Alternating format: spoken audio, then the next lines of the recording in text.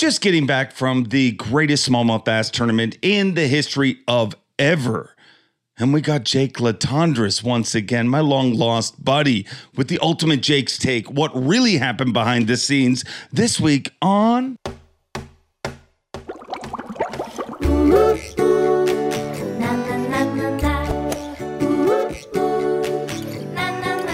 I'm Bob Cobb from the Bassmaster. Welcome to Mercer. Happy Wednesday, all. Happy hump day to all my humpers returning week after week. Welcome one, welcome all friends, family, freeloaders, fishing freaks. This is the Awkwardly Honest Fishing Podcast that goes by my last name, which is Mercer, and I welcome each and every one of you, and I thank you for joining us on hump day. Trying to put just a little hump back in your hump day. And speaking of hump, what a smallmouth bass tournament we had this past week on the St. Lawrence River. Unbelievable. I mean, 4 flat days, perfect weather days. It's the kind of days that normally happen in pre-fish, but it was the opposite this time around. Pre-fish was brutal and the tournament was perfect. And as most tournament anglers know, it's normally perfect pre-fish and brutal tournament. So once again, God proves he loves the Bassmasters because a little known fact, among all of the 2-century belts were earned with smallmouth for the first time in history. How Corey Johnston was it to go and crack a century belt and then just fall short of the win? Jay Sekurik, an incredible champion, 23 years old, just turned 23, the youngest to ever win an Elite Series event, took that title away from Casey Ashley by just a few months. And you hear my voice is a little raspy, although I'm talking about it being Wednesday. It's actually Monday when I'm shooting this. I just got home, and when you're watching this, I'm actually sweating in the hottest place on earth, Orlando, Florida, this time of year. I mean, I've been to the Amazon River, 3 times, I believe, traveled all around the world. So lucky to do that. The hottest I've ever been in my entire life is in Orlando in July. One year we were doing some stand-ups out front. Stand-ups, that's a TV word for just standing in front of a building and talking about what's going on inside the building. We were doing some stand-ups and literally everybody was sweating, the entire crew, everything. So, I'm currently sweating right now, but what happened this past weekend was absolutely insane. We could have got Jay on here. I talked to his dad about it because he was just enthralled but you know what, I'm growing so tired of the champ chasing. Like, there's so many podcasts now, and no shade on any of them. There's a lot of great podcasts out there in the world, but I think it's better if I just let the champs chill. Maybe I just know them too well, and I'm like, I see all the pressure you got in your life. It's ICAST this week. You're 23 years old. You just set a record that some people thought would never be broken. They said there'd never be a 100-pound smallmouth bag, and you got to go to ICAST too. So I'm sure we'll have Jay Sekurik on here in just a little while, but this week, we're going to go behind the scenes with the Jake Take. And here's where I started, because sometimes I get off of track. If you've listened to this show before, you realize that. But, man, what flew under the radar with all of those records that were broken? Corey Johnston with the biggest smallmouth bass bag in Elite Series history, second biggest in Bassmaster history. Jay Sekurik, the youngest to ever win. All of the giant stats that threw around. If you don't know them, just go watch my FYI from Monday fishing news show we do every week. But here's one thing that nobody has pointed out, or it hasn't got a lot of hype, just simply because there's so many records being thrown around. That was our 7th Elite Series event. 3 out of our 7 events this year cracked 100 pounds.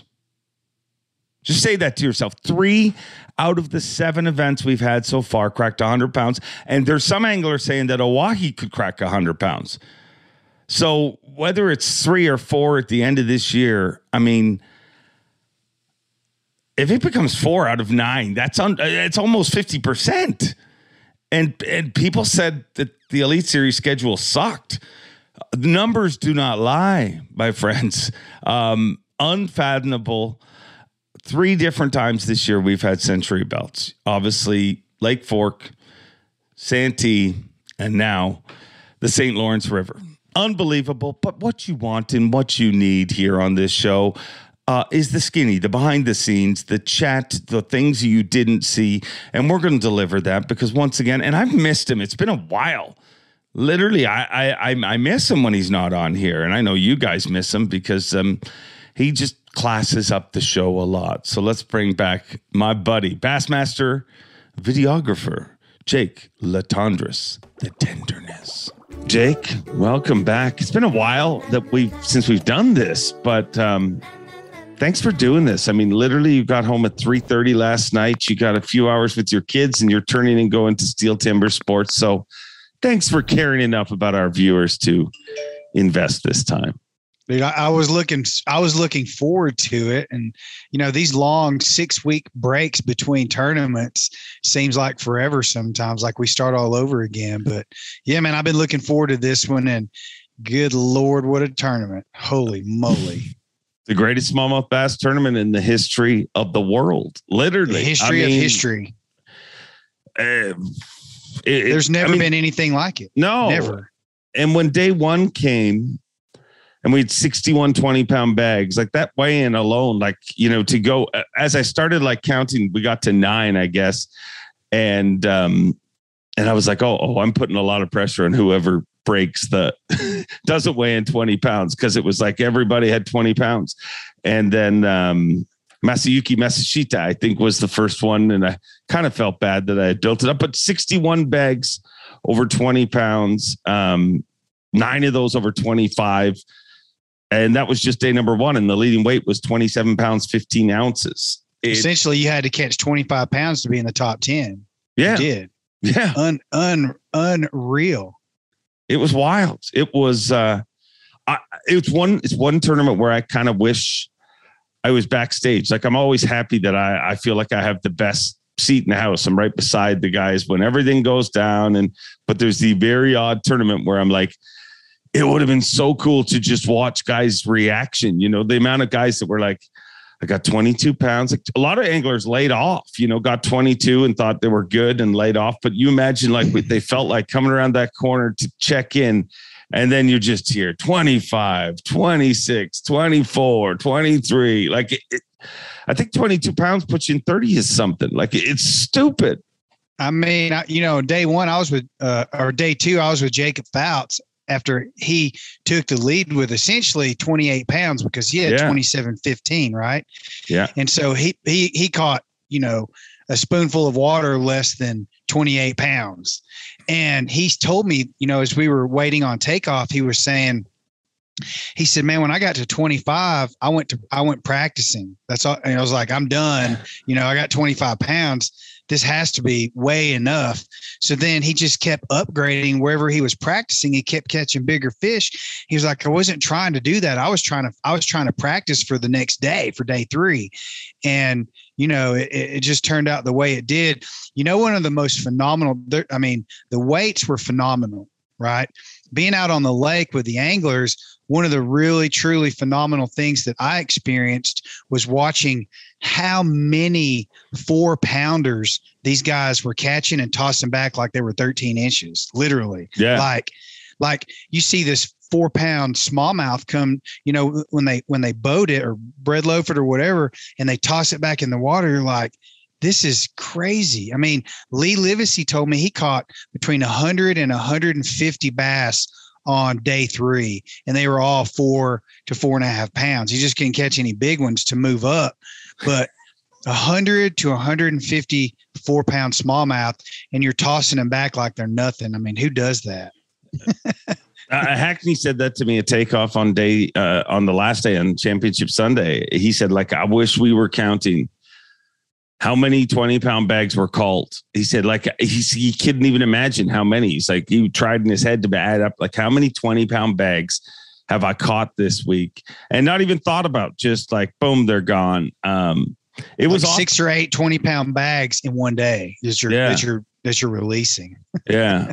I think there's a lot of reasons why. I'll give you my take, and I'd like to hear what some of the anglers thought maybe from you. But I think it was a lot of different things. I think it was the fact that, number one, we got 4 flat, incredible days. You get the perfect days, which you never huge. Ever get. Like, I don't know that we've had 4 days on that body of water this season like that. You know what I mean? We've had many days like the best days, but the next day it's rough. Maybe it's not storming, but it's blowing. So I think that was a big part of it. I think it was also the perfect storm where pre-fish was punishingly bad. It was the opposite of what happens in most tournaments, in my opinion. Like, normally it's flat calm during pre-fish. You start the tournament, you're like, oh, this sucks. But once again, we learned that God loves Bassmaster. He's a Bassmaster fan, and he shone on us for 4 straight days. So I think the fact that the anglers laid off them for the most part through pre-fish, then we had an off day. So it was almost like 4 days where those fish weren't messed with too much, and it was so rough. There wasn't a lot of pleasure anglers out there. I think also technology plays into it, like it's meeting, and it was the perfect storm of awesomeness. Like, I mean, I don't know that it can get much better than that, but I can't wait to see. I mean, I think a lot of everything that you just said, I totally agree with. The guys that I was fishing with, except for Taku on day 1, but Jacob Fouts and Zaldane, days 2, 3, and 4, they were all seeing them. They were all sight fishing. So their electronics really had nothing to do with it, right? Just for those guys. I think it helps them find them better, though. Like, even on those shallow flats, like when you, and maybe it wasn't those anglers, but I think what happens is, like, they find the fish with their eyes, but when you break up that pack of fish, or if you start chasing them, it becomes hard to find them. Like, it's amazing how something that glows somewhat disappears, but then now they can just quickly scan and be like, oh, they went that way. But you're right. Like, the shallower guys, not as much, but sorry. They would see and pitch. They'd see the fish, pitch to it, boom. And they were eating. The fish were eating because there were still lots of fish just either still spawning or just coming off spawn. So they were eating like crazy. I mean, Matt Robertson told me on Saturday evening when I stopped into their hotel and hung out with those guys, he said that he had more casts on Saturday. He had more casts where he caught fish than he had casts where he didn't catch fish. Like, I mean, it's crazy. And we had the consistency of weather. The wind direction didn't change much. There was hardly any wind. Plus, we ran out of Clayton instead of Waddington, so there was more fishing time. From the weather's perspective, they didn't have to adjust. Return to home, worried about the weather and the waves and all that stuff. More people went out on the lake. Plus, that whole river system in front of Clayton really fishes more like a lake than it does the river coming out of Waddington, because the current's it's just not as severe. Yeah. So, man, that was one of the funnest gigs in Bassmaster. That the 11 years that I've been doing this, that was one of the funnest tournaments I've ever been a part of. That was a blast, and it made me want to go fishing. Yeah, and I agree with you. The extra time is the biggest thing of all of it. Like, if you look at when Chris got closest to 100 pounds before this, 97 pounds. Where were we in Clayton? The fishing in Waddington's great. The people of Waddington are incredible. I love those crowds. I love everybody there. But you just can't change the fact that you get extra time out in the lake. But here's the truth. When you hear so many anglers, like Seth Feider, it amazed me. Greg Hackney, several others said to me throughout the week, like, this is the first time I've ever gone to the lake. I've always fished in the river. And but here's the truth. They're hooked on that lake smack. But that's what happens when you get out there and you see how literally everything can go wrong on the lake. And if you have the right 10 minutes, you can weigh 25, 27, 28 pounds. It has to go a lot better on the river to have that happen. So exactly. It was wild. The only time I've ever seen anyone, like I've been in a boat with someone that was catching those caliber of fish consistently on the river. How many times have we, in the last 10 years, how many times have we been to St. Lawrence? I never even stopped to work it up. I said right at 6 or 7. I'm right in there. It's either this was our 7th or, 6th or 7th, like you said. Right. I covered Justin Lucas when he did he win that tournament or came in set? I think he won that tournament. No, right? He didn't. I think that was didn't Bertrand. He finish second? Bertrand won that tournament, but Lucas won Angler of the Year that week. So that's why it kind of seemed like. Right. And he was consistently catching 5+ pound smallmouth on the river in the channel next to the buoys, the channel buoys. And that was really, other than that, it seems like if you're going to catch fish that big, that consistently, it all happens on the lake. And one of the things that I noticed about being with Taku that sort of changed on day one, where he went back to his spot from last year, where Smallmouth Disneyland. Right? Yeah. I see the shirt. Hang on one second. Yes, sir. Yes. So that was my son asking for a Gatorade. It's summer vacation. He's home for like 12 hours. Can I introduce my son real quick? Yeah, bring him in. Come here, Walker. Come here. Oh, it's Walker. Okay, go get it. The boxing fisherman. That's right. He's going to go get his 6 cents hat because his hair's messed up. Oh, wow. So being with Taku on day one, he went out to Smallmouth Disneyland and there was like 3 boats on it, right on top of where he caught him last year. So he, as he normally does, he just shook it off and moved on, right? He was like 55th boat out on day one. So there was lots of people ahead of him. Yeah. So he went to this other location that he had never fished before other than in practice. And I don't think he caught a fish there during practice. He just scanned it and saw what he wanted to see and then thought he would keep that in mind if he needed it. And he did on day one. So he went back there. His first pitch in, he throws his little drop shot down and he catches his biggest fish, like 6+ pounder.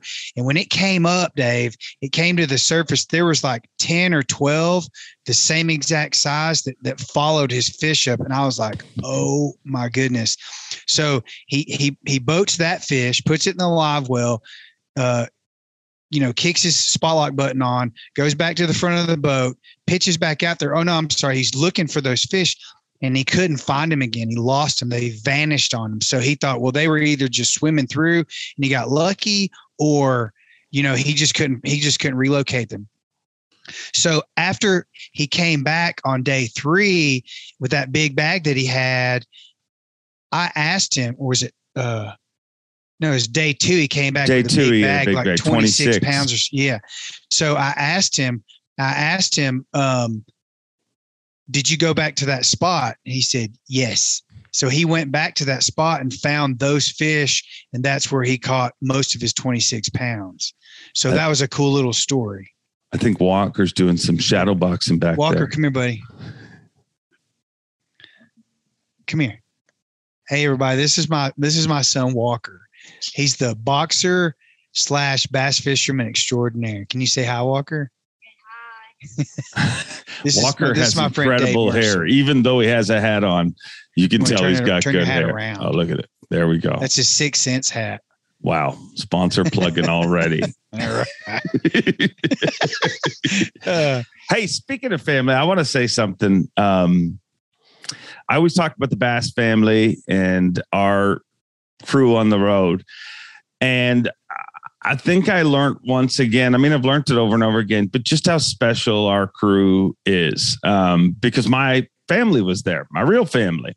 My wife and my 2 kids were there all weekend. And man, just to see how out of the way all the anglers and all the staff and all the camera folk, everybody, I can't thank one person because all of you guys, honestly, it was really distracting when I was on stage, just watching how much people were doting over my family and welcoming them. And we worked for a lovely, incredible group of people.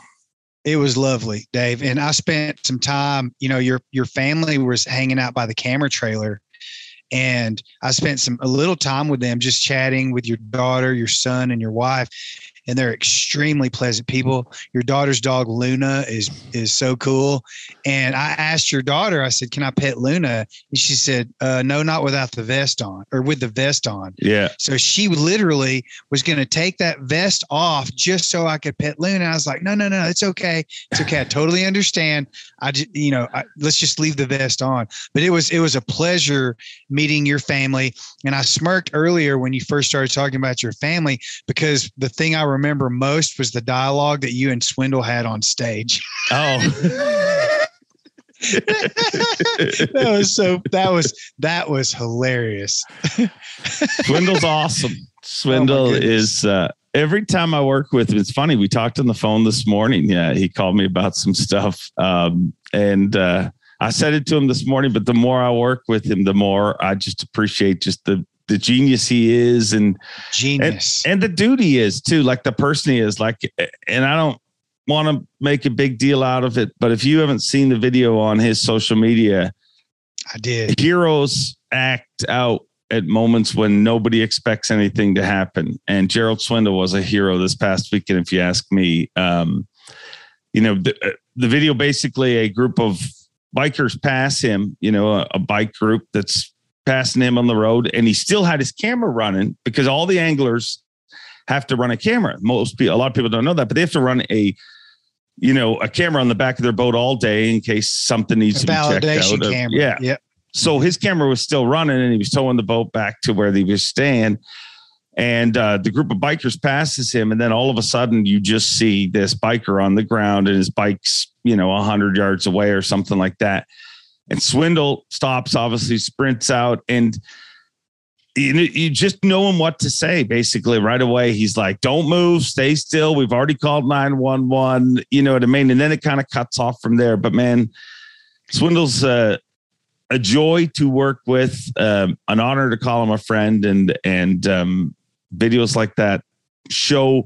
I mean, he makes a lot of people laugh, and he's kind of the clown prince of bass fishing. And I think people meet him and they're wanting to always laugh, but outside of that laughter, Gerald Swindle's an incredible human being. Always doing things the right way for people, with people. I mean, even a week and a half or 2 weeks ago, his video, his monologue was about the handicap guy on the dock that was there knowing he wasn't going to catch any fish, but he was doing it there anyway. And he was like, "That's why we do this. That's why you fish. It's not about the money. It's not about the sponsorships. I mean, once it's a job, it is, but the reason why you do that in the first place is because of what it's passion." And Gerald Swindle is, like you said, an incredible human being. The things that he says is always the right thing to say, and it's because it all comes from his heart. Not always. Well, when he's not joking, when he's serious, it's always about. It's not about him; it's about the other person, right? Yeah. But smart mouth people like myself and Swindle, we don't ever stop to think enough. So we always get in trouble with something. But no, he's an amazing dude, and our whole crew. Like I said, I mean it. And it's not like it's the first time everybody's met my family or anything like that. Most people, but it's just like you just get reminded again just how awesome the group of people we work with is, and just how we're lucky. We're lucky to work where we do and do what we do. They're going to have to, I'll probably work there until I'm actually dead, because I don't ever want to get away from all of you guys. Look what Lee Livesey and Matt Robertson did for Bob Downey. Oh yeah. And I was there when that was all going down. Like, I had to jump on live because they were supposed to be on live. I jumped on live when they left, but I mean, dude, they ran all over that place trying to get a boat without even going back to get their own boat, because they were like, that's going to waste time. I'm going to have to race waypoints and everything. They were trying to get, demo ride boats and all this stuff. And it couldn't work out.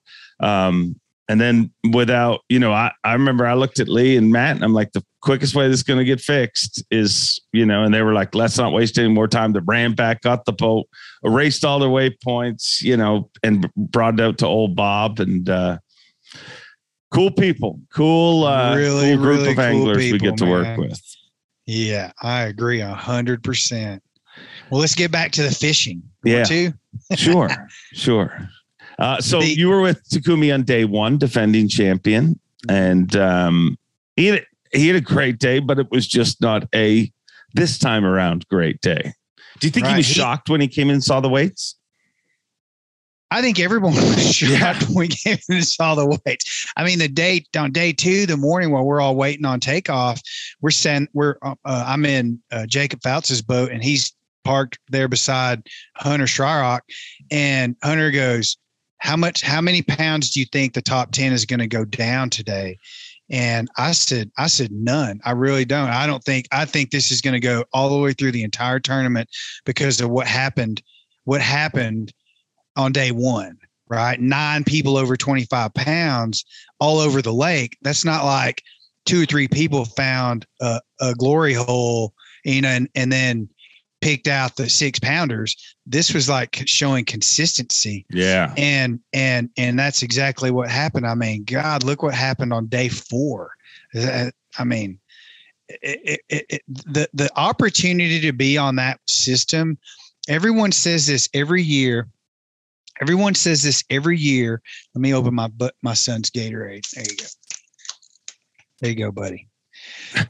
Every year, everyone says, this is my favorite place to go. And after this year, I think even more people are like, this is more than that. This is more than my favorite place to go fishing. This is the greatest fishery on planet Earth, because you look at even like no one targets largemouth because you're probably not going to win a tournament there on largemouth, but you could pull up to one of those flooded grass islands and literally flip that thing and catch 50 largemouth between 3 and 4 pounds. They're packed in there like sardines. And so, and I remember Jacob Fouts saying on day 2 where he was fishing, it was glass. It was like I spent a lot of time looking down because I was so amazed at what you could see, and the opportunity to do that is so rare there that it blew my mind. And I kept looking down, and you could see thousands of gobies swimming around down there on the bottom or crawling around on the bottom. And then he didn't snag one. He actually caught one in the mouth, a bigger one. And he said, when you're catching these, you might as well move, because the gobies, if there's smallmouth around and they're feeding, the gobies are not around. Like they're down in the cracks and crevices of the rocks, like prairie dogs are when eagles and hawks are around. You know what I'm saying? And so that was a very interesting observation. And the next 2 days, day 3 and day 4, I was fortunate enough to be in his boat again on day 3, and then Saldane's on day 4. And I was noticing the same things. When you see gobies, if you have visibility in shallow enough water and you see gobies, they're not catching them. When you look down and you don't see gobies, they're catching them. It was a really interesting observation. That's interesting, because I mean, I know that you catch them a lot when they're around gobies too. But I mean, here's what I also think was happening this week. Gobies spawn like 6 times a year. Most people don't think about that. And especially when you see the darker ones are actually, that's supposedly when a goby is spawning. So I think we also hit it on that. But no, that's an interesting observation. But dude, I'm at a loss for words for the whole event, to be honest. Like, I mean, just to me, I just couldn't, like when I was arguing, me and Overstreet were jokingly arguing on day 1 what the cut was going to be. And I was like 19 pounds all day. And he's like, come on. And he's looking back in historic events, and we're looking at 16 pounds and stuff like that to make the cut. And he's like, there's no way it's going to be lower than that.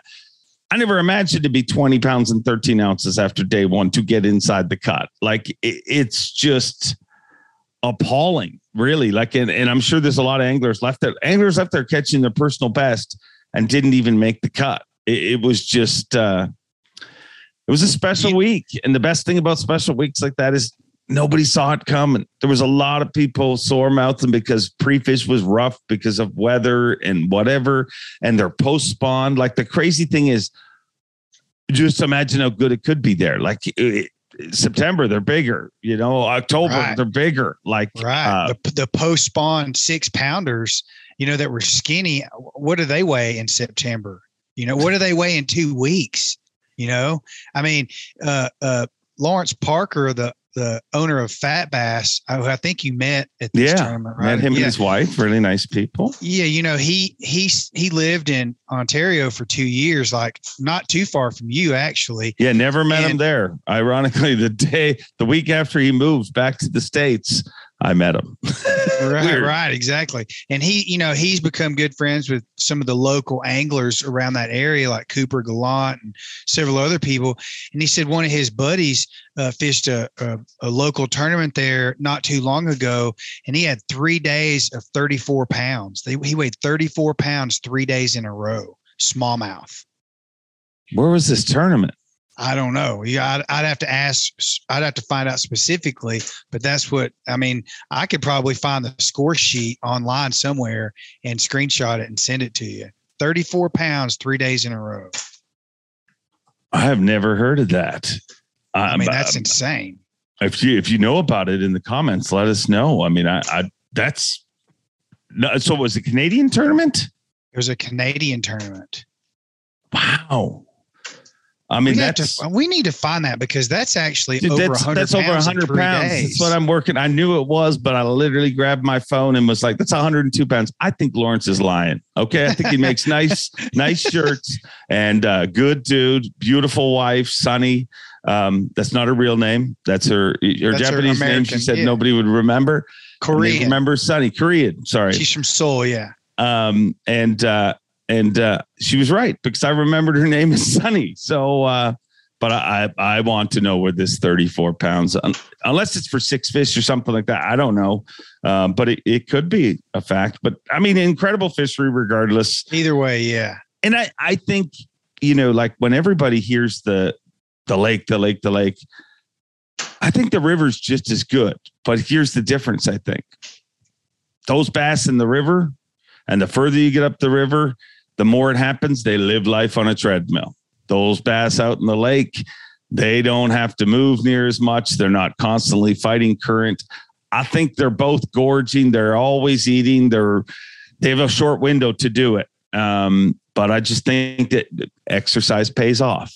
And, loaded with calories in the lake, and they don't burn it off as quickly. I would agree with that 100%. What is it? Excuse me.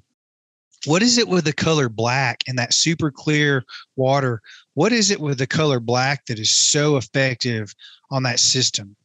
I never knew for a long, long time. And I still might not know, but the more swimming with smallmouth as I've done over the last, 5 years or so, really getting into that, dude, I almost never throw anything other than black or green pumpkin unless I have a reason to, you know what I mean? Unless they're not working. But I think it makes a lot of sense. And it made a lot of sense to me once I started swimming, because when you look at how a smallmouth looks at a bait in that super clear water, black glows. I mean, even bright baits like chartreuse, if you want a swimming pool, throw a chartreuse bait and you look up, it disappears. You know what I mean? But that black, that outline, it just silhouettes. Yeah, just silhouettes, and dark colors are key. And I'm finding that the clearer the water, the darker the bait. If you could get a darker black, I would get a darker black. Exactly. It's like super black. Yeah. But I mean, and was all the anglers you were throwing, they were all throwing dark stuff? Every one of them were throwing black or dark green pumpkin color pattern of some sort, but mostly black, and had, some people had a little purple in there. Jacob Fouts had a white plastic rig set up for when he would spot a fish, pitched multiple times and different baits at it, and it wouldn't react. He threw a white one in there, but he was catching those off the bottom, so the fish would have to come down to feed it. And I think that white, the visible white on the bottom contrast, played a reverse effect, but the same sort of theory that was going on. It's what, and let me ask you this, Dave. You spend way more time around smallmouth than I do. Why do they like sand so much? Like pockets of sand? I think I mean, number one, around the spawn, it's easy to spawn, but I mean, those sand pockets in between the rocks, like those rock veins and everything that they travel on. I just think it's a comfort thing. You know what I mean? You see them You don't like you see them swimming along rock veins a lot. Mm-hmm. In my experience, I don't see them sitting on that rock vein. You see them sitting on sand. So I don't know if it's a comfort thing, a temperature thing, or what. That's what I was wondering, if it's a temperature. It might be a temperature thing. I mean, I think it goes down to comfort generally. But yeah, you do see them on those sand patches a lot. And no matter where you are, I mean, whether it's here in Colorado or I did, some filming for KVD a few years ago up on those chain lakes in Michigan near Traverse City. And it was the same thing. When he's catching them, they're over the massive grass flats, but over the open sand holes in the grass flats. That's where they are, and it started to gain my curiosity. I'm not the acute angler that all of you guys are. I love to fish and I do it a lot. I'm not that aware of those little details. And I was curious about that, why they're so active on sand. I think it's also like if you swim with smallmouth and you go out, and I believe this, like you go to any one of those shoals and you literally get onto the water and you start banging two rocks together, you'll see them. They start to come and they're inquisitive. And the other thing that they seem to respond to is dropping rocks, and especially dropping rocks in sand and stuff, because you get that big poof. They're very curious. And I think like, when people talk about buddy fish, I'm more convinced today than ever that there's, like, on a fishery like that at this time of year, there's always buddy fish. We just don't always see them. Now, those buddy fish are one of two things. Those buddy fish are either they were paired together 1-8, or they could be in a group of a little wolf pack of 9 of them, 1-8s, and then you see a few of them follow. But I also think a lot of times those buddy fish, they just come charging in because that smallmouth's shaking its head and everything, and they're inquisitive. And I think there's always a buddy there. I heard so many times with Zaldane or Jacob Faust, even people talking at the tanks at weigh-in about how they'd have a 5-pounder hooked and then be another 5-pounder come up trying to eat the weight on the drop shot. Like they're competitive. They're so aggressive and so competitive. That has a lot to do with that. I have a theory about that. And it's funny. And I'm literally working on a video right now that I want to release soon that kind of, in my opinion, proves it. Dude, I don't think they're trying to eat the bait. I don't think they're trying to eat the drop shot weight. I just think it happens to be there, and maybe they do. I think what they're doing is natural in nature, because I have like 3 or 4 different times I've caught a shot of a fish that eats a bait.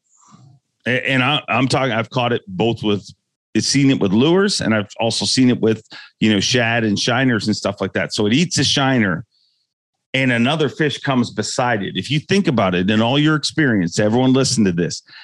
We all think that fish is trying to steal that bait out of its mouth. But if you look where the fish goes, they'll generally go to the side of the other fish. They don't go to the mouth. They don't go head on head. They go to the side. I'm certain, dude, they're trying to suck said bait through the mouth, out the gills, into their mouth. Because when you think about it, a fish eats, and when they suck in whatever they're suck in, it flares, right? And even when it's down there fighting, and there's always backwash that comes out the back, always. And I have several shots of a fish coming and going, and it actually sucks the bait through. I mean, I talked to Bernie Schultz about it this weekend, and he's like, man, I think I believe your theory, because he said, I had a buddy at home that years ago, it was a big story in Florida. He was shiner fishing and he caught 22 pounds of fish on one cast because he caught a 10 and a 12 on one cast. And he said the bait went through the fish's gills into the other fish's mouth, and he fought them both back to the boat. And they thought at the time, this is just a fluke or whatever. But you think of the amount of people that have had something like that happen to them. And the fact that myself, I've been able to get that on camera, 3 or 4 times. I think there's more to it. And when you start watching them, once you think about that and you start watching them, you see that's what they're trying to get that bait out of the fish's mouth. They're not. And that's also what makes sense why in a team tournament, our weights would have been doubled, because you would have had another person there that boom drops that bait out immediately. And it's right. And if you can drop it right beside that other fish, the other one always grabs it. Well, it thinks it's come out and poof, it smokes Right. it. It's Right. It's I don't know if it's right or there's some wrong, but- instinctual yeah. reaction there that's going. There's no question.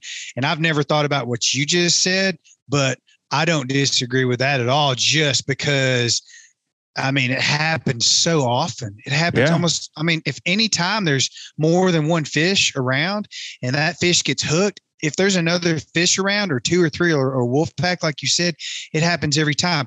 And this is somewhat off topic of the St. Lawrence River tournament that we just left. But I would say this, and this is in coordinated an elaboration of what you're saying. My dad was a pearl farmer.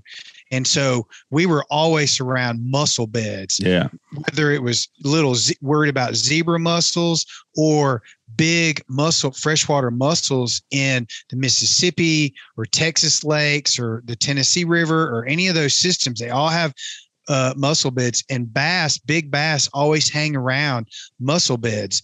And what happens is what we discovered through scuba diving and observation is the mussels, when they're gravid, when they're spawning, they shoot out their eggs called glochidia into the water. The bait fish come in to eat the glochidia, which are the mussel eggs. The big fish come in to eat the bait fish.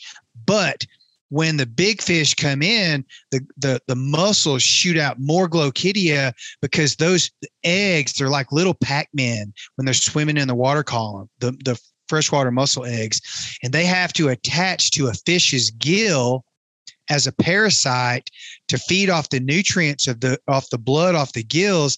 When they form their exoskeleton, their shell, they drop off and they go to the bottom, and they have to be on a hard bottom, not in silt, or they'll die in silt. So they have to be on a hard bottom, which is why those freshwater mussel beds are always on hard bottom.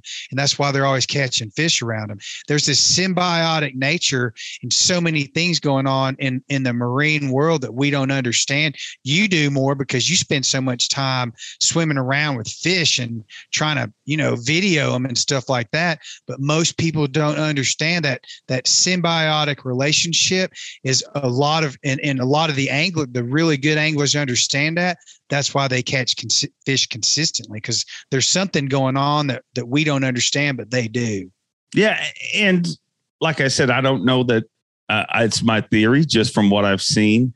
Nobody really knows what's going on, but it makes sense to me. And I don't think they think that they just hear commotion, and they know when commotion happens, like we call them buddies, but they're not really buddies, for the most part. They're natural, they're wild animals. You know what I mean? They're fish. They don't think like they're us. Comfortable around each other because they're same species, but they're not like buddies. No, they want to, they had teeth, they'd kill each other. If I have a pizza and you got no food, I'm going to offer you a slice. They don't ever share like that. Right. So I think they hear the commotion and they just come over, and then all of a sudden there's nothing but a fish fighting. There's no feeding frenzy. There's not a bunch of bait, and they know where that bait is. So who knows? Let me ask you this. Here's another, since we're on smallmouth on the St. Lawrence system, why do giant smallmouth make a living on such small bits of food? Why couldn't you throw a glide bait down there and catch giant smallmouth? I think you could. I think you could. I think we might see it in Hawaii. Spinnerbait, big spinnerbaits. One of the very few tournaments I was able to win, I won on Lake St. Clair with a good buddy of mine, Simon Frost. And we fished in an area right in front of a bunch of people. And it was a big tournament, but we won it on 8-inch swim baits. And I think at certain times they will eat big baits.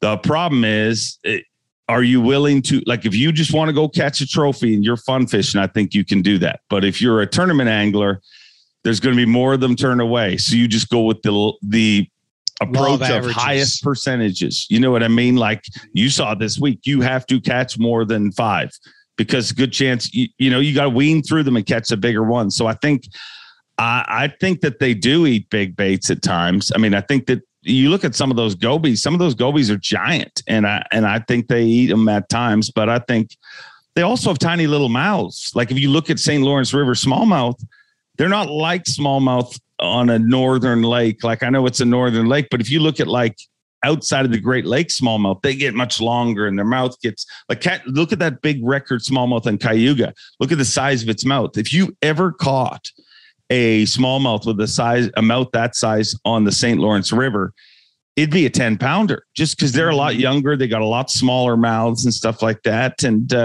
I think they do eat big things, but I just think smaller baits are more readily available to them. And they just like to eat like more and more that I spend time in the States. Growing up here, I'd always hear about patterns and seasons and post spawn and pre spawn and all this. And there's certain ones of them that you're just like, well, I don't know if our fish do that as much as some of the stuff I've read about. I think northern fish do every single thing that the other fish do it. They just do it so quick. They go from the post spawn's not a month. The post spawn is a week, because their prime living season is just shortened. So everything's amplified. I mean, on our lake, my home lake here in Colorado, I throw topwater a lot because we have largemouth and smallmouth in the same lake, and they're pretty good size. They're, let's say, 3 to 5 pound largemouth and 3 to 5 pound smallmouth in the same lake. And I've caught my biggest smallmouth here on a super spook, like a big topwater. But most of the time they hit it, but they miss it. But then I go to Horsetooth Reservoir, which is our big home lake here, and I throw big jerk baits like Megabass, the V110s, and I catch smallmouth smaller than the bait on the jerk bait. You know what I'm saying? Yeah. So I think you're right. They do eat bigger baits. They just don't fish for them because whatever reason, they're just locked into a pattern or who knows? I mean, I wondered why they weren't throwing topwater when it was so glass calm out there, and they could bomb cast these topwater baits, to where they think the big fish are laying on those, those sand rib or those rock ribs between sand flats, because they can cover a lot of ground bomb casting, but it takes so long to get a spook in. Maybe they just it's just a number of casts that makes the difference. I don't know. I'm asking. Yeah. And the other thing was they had the availability to see the fish. So if you can see the fish, it's much more efficient to throw something that, it's just going to go. Like if you looked at Greg Hackney, it stood out just how rapidly he was shaking his drop shot, and but he was seeing every one of those fish throw into it. And I mean, they're inquisitive. They're like a cat, they want to chase down. You play with the cat, that's how they react. They're so much different. Like a largemouth is like a big old dog that just you have to tempt and bother and put a steak in front of them, and they'd be like, "Oh, I'll eat that." Right. But a cat, I mean, you pair of socks, shake in front of a cat, and the cat doesn't matter what it is. You could tie a pencil onto a fishing line, toss it to a cat, and just start twitching, and it's going to come after it. Yeah. That's what makes it so frustrating when you don't catch smallmouth. Like when you go in days and you're like, these things are so dumb at times, but make me look so dumb at times. And you're seeing them, and how curious they are even when you hook one, they always want to go under the boat where they feel safe. Yeah. you know, and then if they're not eating, sometimes when you troll past them, those fish will make a big circle around and come and follow the boat. And they're like right behind. I'm so glad it was calm for the days that we were at St. Lawrence on the big lake, because I learned so much about their habits and their curiosities and their reactions to different things. That was truly an awesome experience. An incredible experience. One thing I think we should talk about, because we talk about all your records and we have to be equal to all the great camera staff. I think Brian Evie set a record this week, didn't he? I mean, the streak ended, but he had 8 days in a row with Brandon Palaniuk. Has there ever been a camera person who has spent that many days in a row with one angler? Probably not. And that's really, let's give Brian Evie credit where credit's due. And he has become a very, very good videographer on the water for bass. But that's also a testament to Brandon Palaniuk's consistency staying in the top 10, right? I mean, that's incredible. Yeah, no. Dude, that guy, look, let's just face it, man. Palaniuk is the man. He is an incredibly well balanced, all around stud with a fishing rod in his hand. He can catch them all, man. Yeah, and the cool thing is, like, I look at him now and I'm like, it's such a perfect time to have Brandon Palaniuk on the Bassmaster Elite Series, because he went from being, that young guy. He's one of the guys that so many people look at now. And I'm thankful that they look at him. You know what I mean? And they look at what the right thing to do is, to be there on Sunday if you can, to congratulate the champion. Funny backstory. I'm standing with them after the tournament's done. Jay's dad comes up to us, who's a super good dude and an incredibly accomplished walleye angler. He's won Angler of the Year 2 or 3 times there. And he literally just came from a tournament at in Green Bay, I think, to make it there. So then Jay's dad starts telling Brandon this story. He's like, I don't know if you remember, but we followed you on in Green Bay when you guys were competing here. And it was Brandon and Jonathan Van Dam that were battling it out. But Jay Sekurik, a 13-year-old Jay Sekurik, wanted to follow Brandon Palaniuk around for the day and follow the anglers. So his dad brings him out, and it's pretty wild when you think about it, because I remember Johnny won that event, and I remember Johnny won the event right before ICAST. Well, this is the event right before ICAST 10 years later.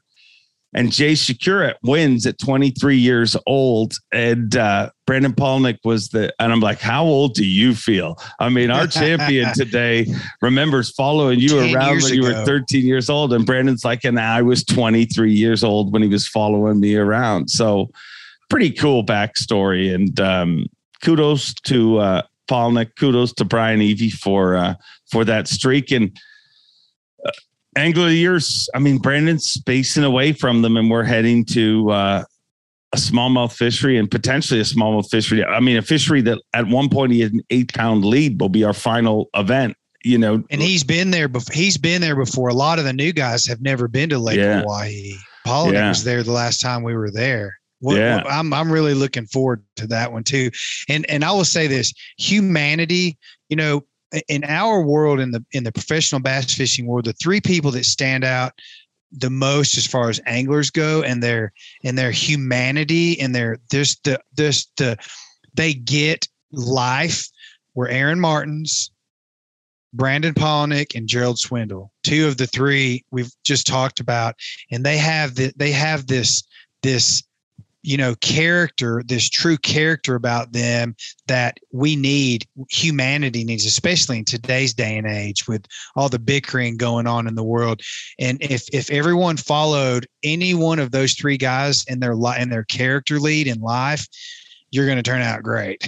I want my son to look up to any one of those guys, Yeah, great people. I mean, our sport's full of them. It really is. I mean, those are 3 great anglers, but there's so many. That's what I love about it. Like, even somebody like Jay, who won this week, like, I mean, I would have liked him to celebrate a little bit more on stage. He's kind of a flatliner. Like, did you see the other Ducats post yesterday? I did. It was actually really funny. Somebody sent that to me. It is his different emotional face. It's always the same. His dad says that's how he has always been. But I'm going to tell you, that's an incredible trait to have as an angler. Bingo. But I did think it's weird, the things that go through your head during a weigh-in, or my head. Like, you think I'm always focused on what's coming out. But like, as soon as Corey weighed 28, I was like, oh, that's got to rattle Jay backstage. I mean, it had to be a part of you that thought, wait a second. Whoa. Did I overestimate one of those fish? Because now I think he needed 23.5 at that point to win. And clearly he had 25 and change, so he was fine. But I just thought, oh, wow, that's going to push him. And I thought he would have celebrated more. I loved when he said, when I hold that trophy, I might get emotional.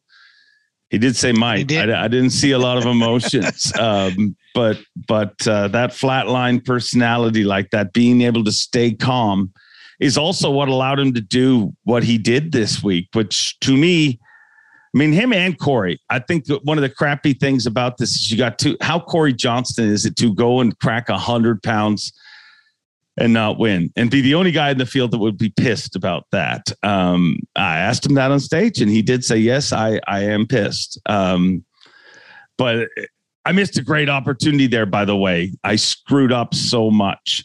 Here's the things that rattle me after an event. I had a moment when I had Corey Johnson and Chris Johnson on stage. And then Corey brought up his son, Jack. And I was kind of paying tribute to the brothers before Chris left and what they've accomplished there, because nobody has.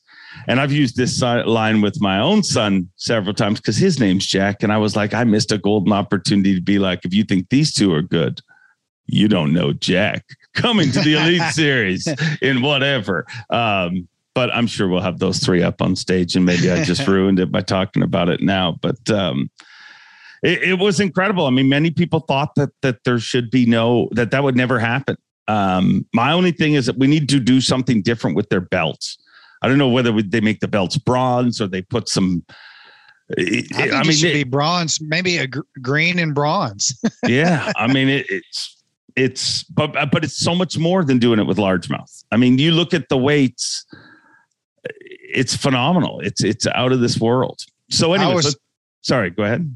I was texting with Corey. I was at the airport waiting on my connection at Washington Dulles, and I was texting with Corey. I was just congratulating him, and I really wanted to just pat him on the back and go, man, I'm sorry, dude. Because if there's any one tournament that he wants to win, it's the St. Lawrence River, right? Because that's his freaking stomping grounds. So close. Mean, he's him and his brother are probably the two best anglers on that entire system, and they've both won there. Corey winning the Open last year, and Chris winning the Open during COVID.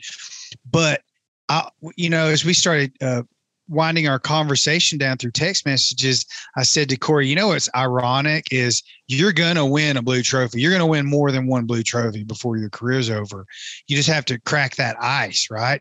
But when he wins, I'll bet you he wins some tournament that he and no one ever expected him to win, because he's a very well-rounded angler as well. I mean, he can catch largemouth with the best of them, but he's going to win some tournament like the Sabine River or something like that when he least expect it. And then that ice is going to be broken. And Corey Johnson is, dude, he reminds me of like Babe Ruth's bat. He's just a hard-nosed hockey fan, tough guy. And you just want him to win. And I felt bad for him yesterday, but that's such his life too. He walked away with $35,000 too. Yeah. And hey, he might just go and win Hawaii. I wouldn't count either of those guys out there. He's a great angler. It's the tough part about our sport. I mean, every week you're going to lose a lot. And here's where I take solace in. And it sucks to see that happen to Corey, but I've also seen Corey do that to literally probably maybe hundreds of people, like not always on the Elite Series, but taking their money, not just their money. He has taken their soul. Like those brothers, what they have done in tournament competition. So he's had a tough break, and you know what? It is tough. It's tough to win an Elite Series event. It does. You look at the amount of people that it hasn't happened for. And I mean, it's tough. But you mentioned breaking that ice. I got a great story for you, dude. And I have not even cleared whether I can tell this story, but that makes it even better, I guess. I may lose a friend over this one. So it involves the Johnston brothers, and it also involves Caleb Sumrall, our good friend, Caleb Sumrall. So I spent a little time with those guys on Friday night, and they told me one of the greatest stories ever. So Caleb Sumrall had a fish care penalty on day number 1. He lost a fish. And I don't think the Johnstons have ever got a fish care penalty. Like literally at the Elite Series, I don't think they've ever lost a smallmouth as far as I can remember. And obviously they do this a lot. They know how to take care of them. But one of the big things that they do is a mega amount of ice. And it makes total sense to me. You think about it. If somebody needs to recover from anything, we put them in a hospital and let them recover, and chill them out. You know what I mean? Through drugs or whatever. Always helps. It always helps, all the swelling, everything. So they're not allowed to give the fish drugs, but one way to do that is with cold, right? So they always bring a lot of bags of ice, and they're constantly putting it in throughout the day and making sure that their fish stay real cold and real healthy.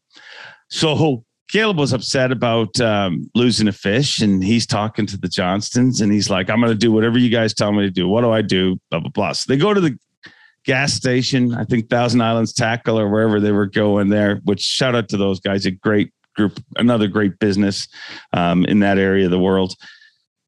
But they go over there and it's Corey and Caleb, and Caleb says, how many bags you buying, Corey? And he says, I'm buying 10. And he goes, well, give me 10 too. So he gets 10. They go fishing. And Caleb catches 2 or 3 good ones, and puts them in the live well, and he's fishing away, and a little bit of time passes, and he catches another one. He goes to put it in the live well, and those 3 big ones that he had already caught, they're all dead. Like, they're all back there.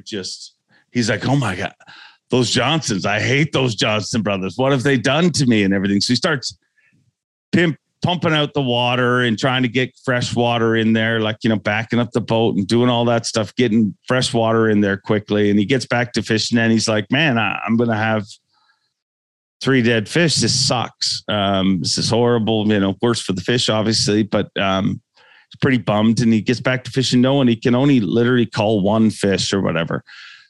So I think he catches his 5th fish, and he goes back to the live well. And dude, they're all alive again. They're all swimming around. He's like, I couldn't even catch them. They are so lively. Banging the sides of the live well. The dumbass Cajun that I love so much. He put all 10 bags in at once, dude. Like, they don't put them in at once. They put about 2. They put 10 1 bag per well. Cryogenically froze the bass, basically. Oh no! But happy to report that they were released healthy and fine, because once they became unfrozen, I guess they weren't dead. They were just frozen. They were in slush. Yeah. So put lots of ice in your fish. Just don't do it all at once, like Caleb Sumrall. the thing, I have a couple of real short stories about that, but I think the most common thing that I see, Brandon Polnick carries an extra Yeti cooler in his boat, a soft sided Yeti, just for 2 more 10-pound bags of ice. Right. And the thing that I noticed is they put 1 bag per well when they ice the fish, and they keep checking it throughout the day, and they don't put more ice in until all the ice is gone. Right. And then they put another bag in per well. And I think there's a Brandon Polnick is really good about taking care of his fish. Obviously, the Johnston brothers are. Lee is. They've all taught each other how to do this. And I think the ice is even more important than the fizzing needle, the pectoral fin weights, all that fin weights don't work on smallmouth. I'm going to tell you this right now. Anybody that puts fin weights on a smallmouth, you are not. Largemouth, they work. Smallmouth fight to get them off all day. Like, if you put those fin weights, they just fight to get them off all day, and it exhausts them. So I is anyone using fin weights during a smallmouth tournament that you saw? I saw a couple people. I won't talk about names, but I saw a couple of people using them. In fact, one time, this was a long time ago, one guy that I was with didn't have any fin clips. So he took a pair of small pliers that he had in his boat, and he took a hook and bent the hook around the top of the plier. It was scissors around the handle and the scissors, and then hooked the fish through the fin with the barbed hook and used that as a fin weight. And it actually worked. So there are ways, these guys, you never hear them say, oh my God, I'm going to lose 4 ounces. When they have a dead fish, they always say, God, I hate that I lost that fish. Yeah. Cause they're usually big ones. If it's in the well, it's usually a good fish in whatever system they're in. And they do care about those fish, and they do their very best to try to take care of them as best as they can. Yeah. And the best thing about Caleb's too, when you really think about it, he runs that aluminum express boat. And I'm like, dude, you turned your boat into the world's largest Yeti cup. Yeah. The tumbler. It was a Yeti tumbler. He probably sat down on his seat and it was cold. No, it was a great event. So you were with Zaldain on day 4. On day 4. And that was cool. I hadn't been with him in a couple of years. And Zaldain and I used to go out a lot. I hadn't been with him since Eufaula in the COVID year in 2020. And he came back. He had like 20 minutes to go. He got onto a wolf pack, a big smallmouth, and almost came back and won that tournament with smallmouth. And we always have had a good time. I've always enjoyed being in the boat with Chris. We get along. I don't know. There's just some energy there that we share that I like to be around. And it was really good to be back in Chris's boat. And I mean, heck, dude, he caught what? He caught 20. Did he catch 26 pounds on day 4? He needed 28. Yeah, he had a giant bag. He did. And I forget what it was. I think it was almost 26 pounds, maybe 25 and a bunch of change, or 26 and a little change. Either way, he had a great day, and I learned a lot again from him and what he was doing. He was doing some things a little bit different. One thing really different that I probably shouldn't and can't mention on television or on a video like this, but he's always doing something different, and he is a very, very smart angler. I always learn something when I'm in the boat with Zaldain. I am aware of the difference he was doing, and I do respect him. And it didn't get out there, so I don't think it's our job to put it out there. But it will get out there, I think. Mm-hmm. Speaking of a thing that got out there, and if I was more prepared, I would have ran out to my boat and got it. Lots of big chatter about Takumi Ito's powder, and he gave me some of that powder before the tournament before. So I was actually shocked that it came. Well, no, I was flying on that flight, and he gives me like this big vial full of powder, and I'm like, "Are you sure of this?" He's like, "Smallmouth love Takumi powder." So it got across the border, so it is not a illicit illegal substance, but it does work. It smells like shrimp. Yeah. It's very fishy smelling. But I was shocked that got out there, because he was pretty secretive of it when he gave it to me. But Takumi's always like marinating baits, and it's funny. Some anglers, Cooper Gallant, for example, I had him on live this week. Great angler. Great guy. Was awesome. Like, it was special for me to have him on live. It's, it's cool. I mean, and he's going to fish the Classic this year. And I remember when he was a little kid, literally, a young teenager in the crowd at the Classic. And I remember telling him, one day you're going to be on that stage. So to see him actually getting there is weird, and super cool at the same time. But we were talking about scent on live, and he's like, I don't use scent at all. Like he said, if a bait's scented or whatever, I guess I'm using scent, but I've never applied scent. And then you get somebody like Takumi, who literally marinates baits for a year in advance. That's Takumi's superpower, though, if you ask me, like just doing things that nobody else will do. It's the Japanese way, man. I mean, it's like, when I smelled it the first time, did you see the big Ziploc he had it in? He in a Sharpie ink, it said Takumi secret sauce or whatever it was. Secret powder. That's what it said. And I smelled it. I panned down to it, or tilted down to it, just to show it real quick on live. And because he threw it out there and wasn't trying to hide it, really. Yeah. Because you don't know what it is. I mean, it could be ramen noodle powder for all we know, the shrimp flavored ramen noodle powder. But it is interesting how organic Taku is with his baits are all organic, and they're like, they dry out. If you leave them in the sun, they always have to be. He's just a different cat, man. I really enjoy being around Takumi. He's an interesting guy, man. Yeah, he's incredible. Always, and I think, dude, we're just scratching the surface. The little things we've seen him do. There's so many things that nobody's picked up on and nobody has an idea of. You know what I mean? Like, no, people still don't know what he was using at St. Clair when he first really came onto the scene and made his first top 10 at St. Clair. People still don't know what he was using there, and albeit for me to let the cat out of the bag, I'm not going to do it because that's why we have you on here, Jake. Jake, you're an I'll insider. Tell a lot, but not everything. I mean, I have a lot of friends, and I don't want to create a lot of enemies, right? Yeah, I like to let you tell the things, so then I can be like, Jake just started talking, and it was Jake. He did it. But it is incredible how detail oriented he is and how laser focused he is when he gets on, the fish, or when he's searching for fish.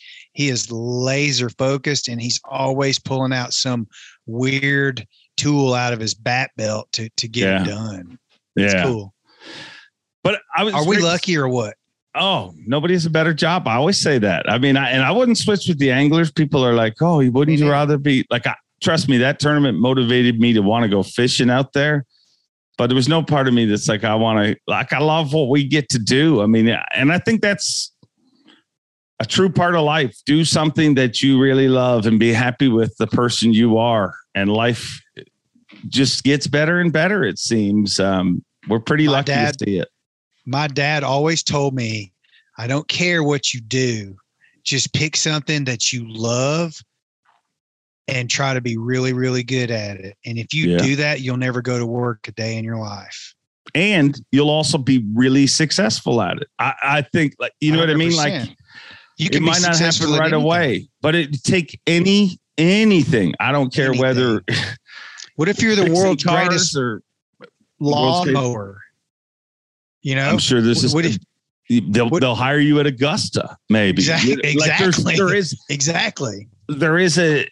Because, and also if you love something, I mean, that you're just going to work harder at it. It's not just you won't work. Like, cause I feel like we do work at times, there's times where like, you're like, well, this is it's not real work, but we're working hard at our work.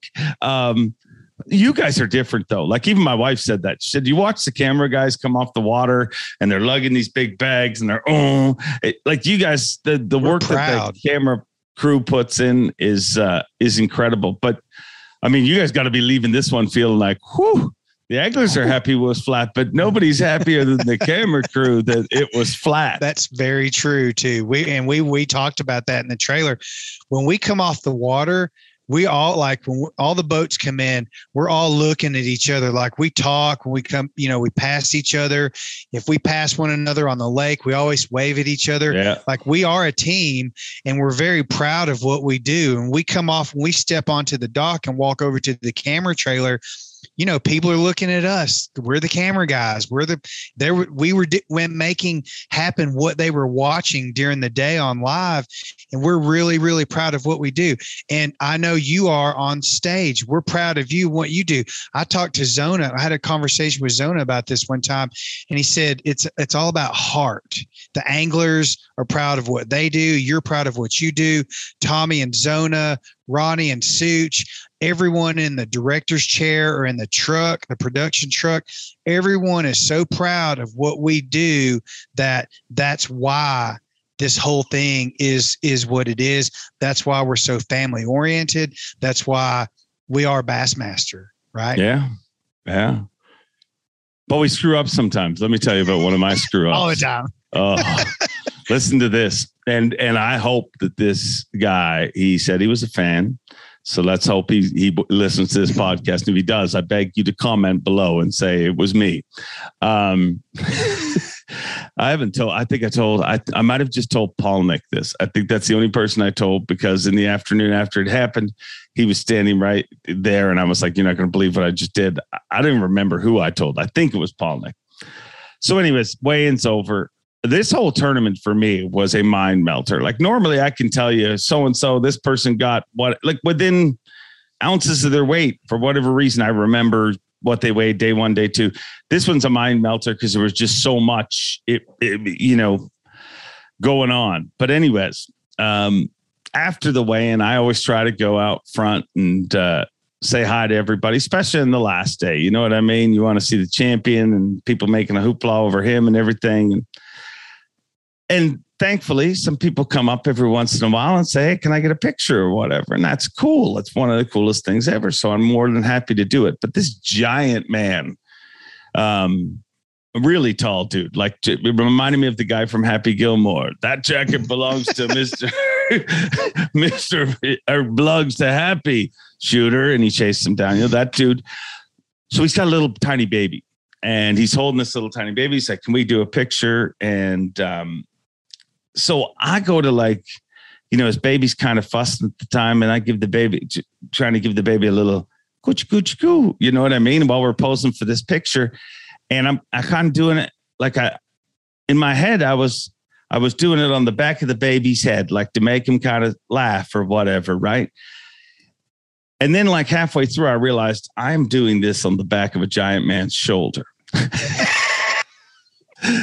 Didn't say anything about it, dude. I'm like, wow, is this really happening? And then I stopped and we had the picture and he walked away. But there is a giant man somewhere in the world thinking that I was going tickling his back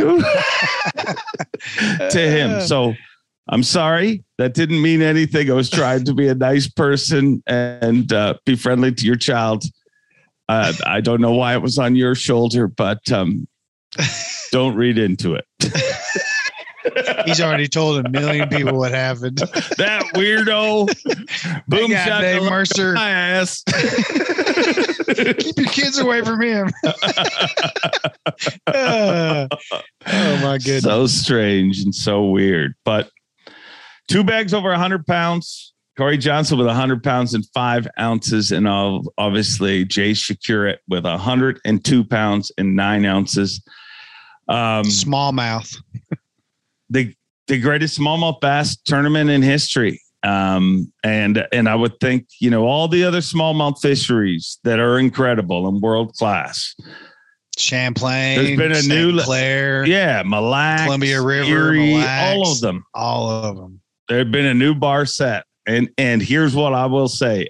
I said on stage, numbers don't lie. And I can't wait to see the other fisheries beat it, because inevitably it could happen someday. And I hope it happens. Every fishery goes through a cycle, right? Yeah.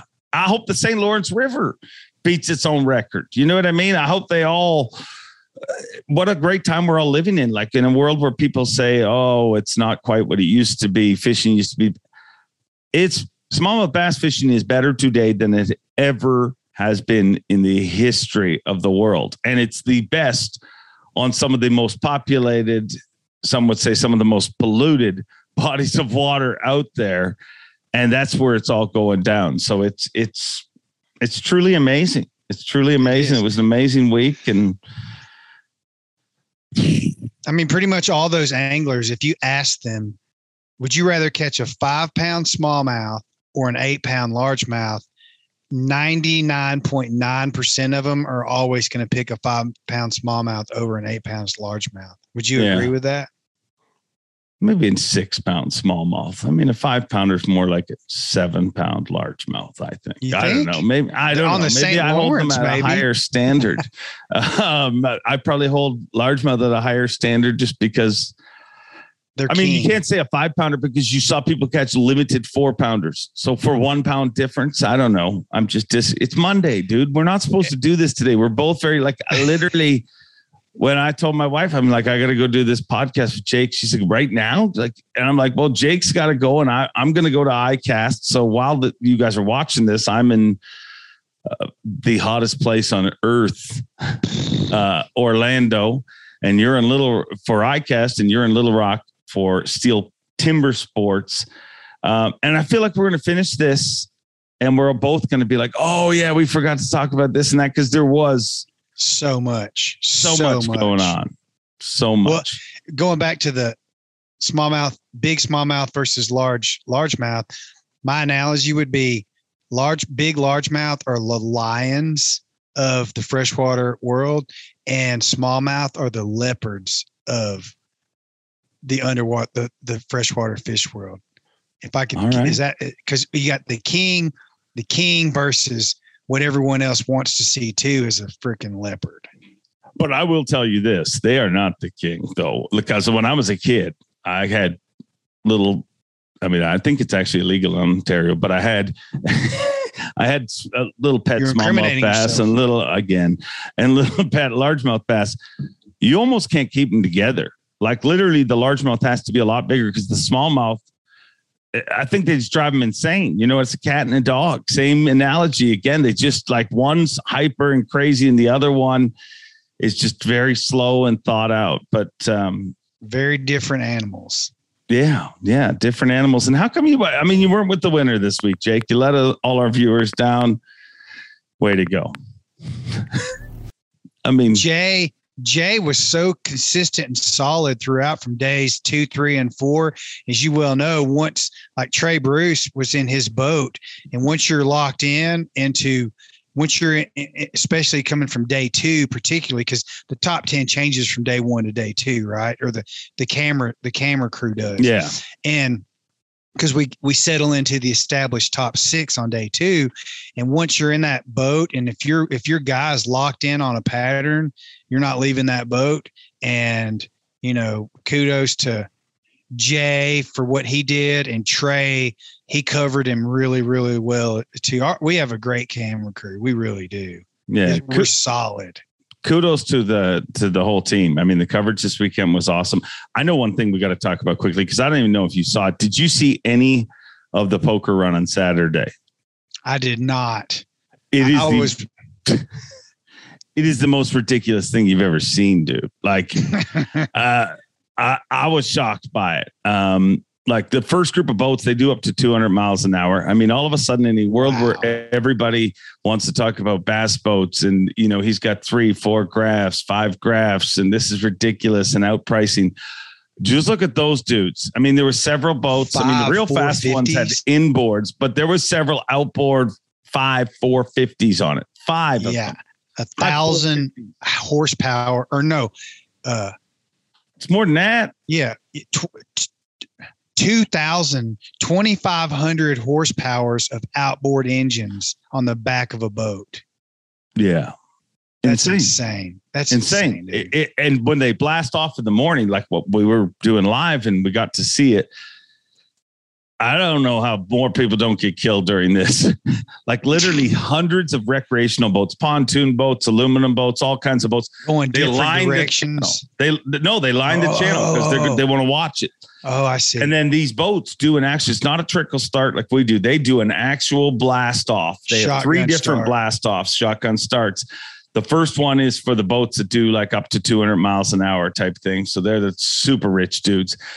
When they took off, I mean, literally their rooster is 80, 90, 100 feet long, more. I don't know how long. Like it's just, you just see the sea and there's looks like a rocket taking off. Yeah. And there's 50 of them all together with 2 helicopters right above them, like literally right above them. And then they're running through this channel and there's all these people in pontoon boats and stuff watching it and just getting the crap beat out of themselves. And then the next group goes, and that's the poor dudes who only have the twins, you know, just 2 450s on their boats. They go next to the next group. And then there's a third group that goes where they're just like speed boats. I don't even know why they hang out with those other guys. Cause I mean, you got a pretty cool boat until you park beside the dude with 5 450s. But the joke of it is it's a poker run. So literally you could win it with a trolling motor if you had a strong enough battery, because it's all random. I mean, they just run to a location, grab a card and hit the road. Then they run to a next location, grab a card. And at the end of the day, they take all those cards and put their hand down and the highest hand wins. So it is just a way for rich people to say they're burning gas for charity, basically. I guess. What Swindle said about it? Or was it Swindle? Someone says something on air, on live, about burning gas, like burning gas like it's Trump prices. That was I believe Paul Mueller. That's who it was. He said several things. this week. Yeah, so it was a great tournament, and so much fun. So many things. Did you notice how many boats were behind the stage and how many comments there were about people? This was my first time to watch a tournament or watch weigh-ins, or from the water, from my boat. And there was a lot of boats. I was shooting the weigh-in on Saturday afternoon, and I kept looking out there and panning my camera back to just show how many boats and people there were back there. That was pretty cool. And that's kind of a rare thing because we don't have a stage set up that close to water very often. Yeah. No, I love that. I mean, I didn't get a great perspective, obviously, because I was on the stage, but I did see around the corner, like as you'd see boats floating around it. And I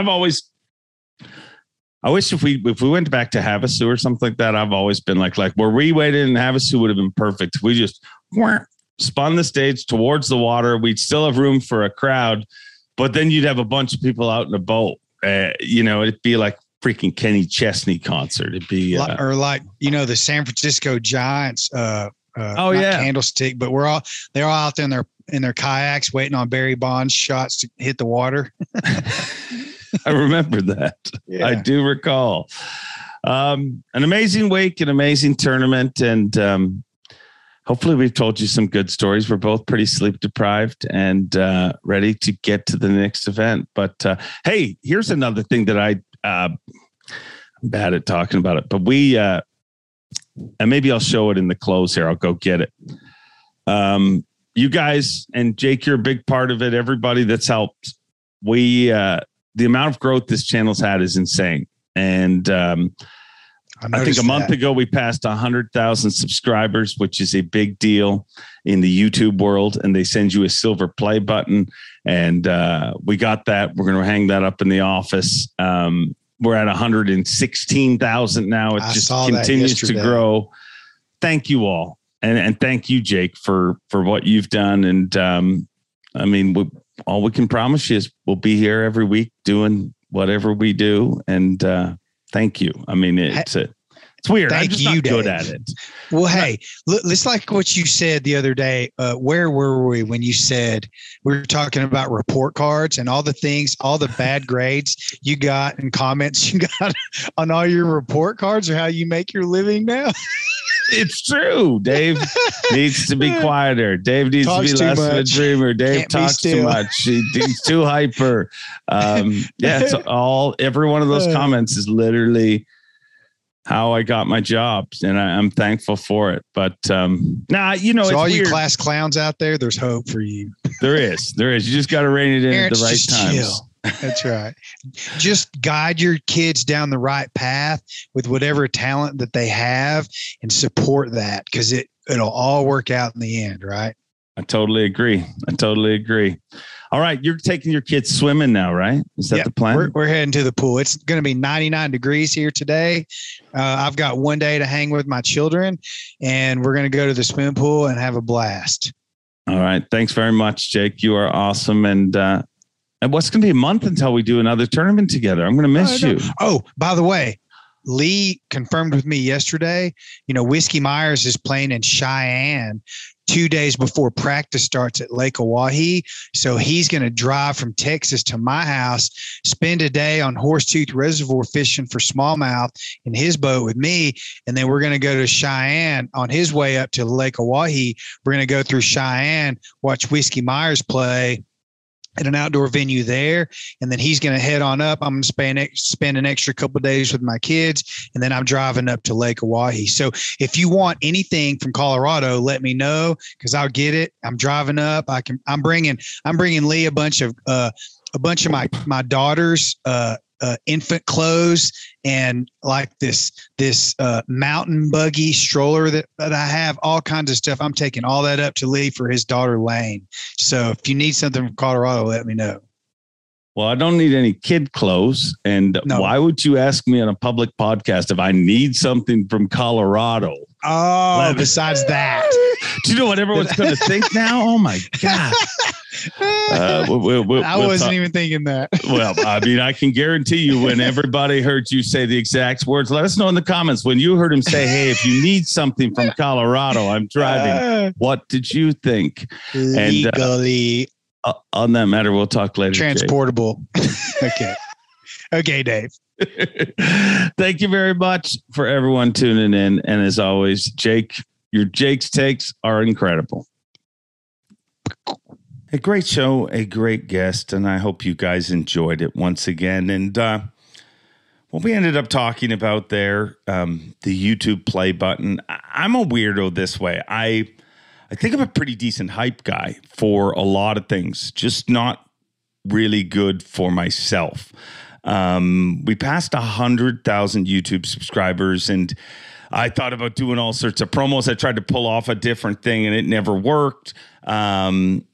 And then I was just like, I just don't, I know a lot of people put up the posts about we got here, and I'm supposed to do that so people know that we're growing and we don't get fired by all the companies we work with. But I'm not real good at it. But here it is, said YouTube play button. And this right here, this award, while it says my name on it, it isn't my award. It's you guys, honestly. When I kind of really strapped down and said, man, we're going to make YouTube a thing. Over a year ago, we had 35,000 subscribers. We passed 100,000 a month ago, currently at about 116,000. Thank you. That's all I have to say is thank you. You guys are awesome. You guys have supported. You guys have liked. You guys have commented. Every time I beg you to like, comment, subscribe, this is what we've been working forward. And it's amazing that a month later, we're at 116,000. I mean, at one point, I really thought, like, come on, 100,000 is dream world. But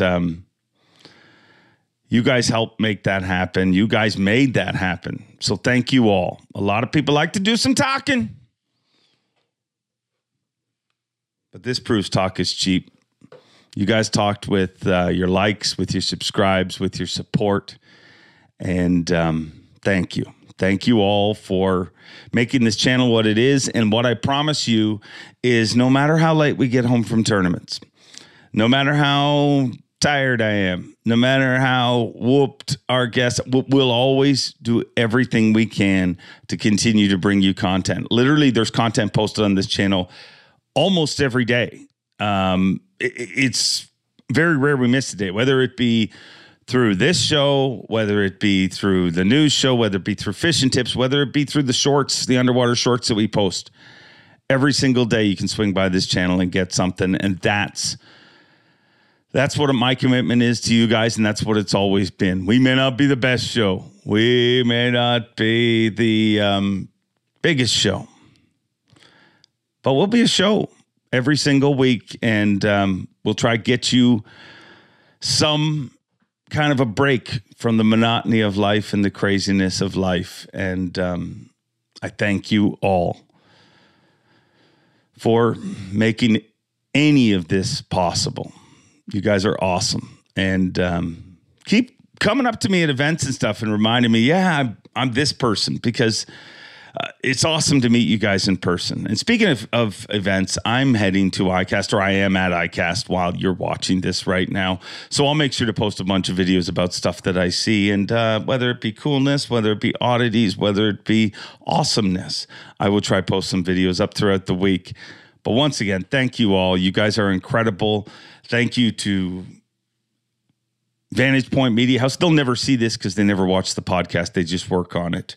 But thank you. If you know Nick Pugic, Brady, and the crew, tell them thank you for the hard work that they put in, and thank you all for making this. I told you I'm bad at this. I'm really bad at dealing with things that are affecting me personally. Like if somebody else won this award, I'd be good at hyping it up, but not so good for me, and I don't even know where to end. So I'll end this like I always do. Enjoy being.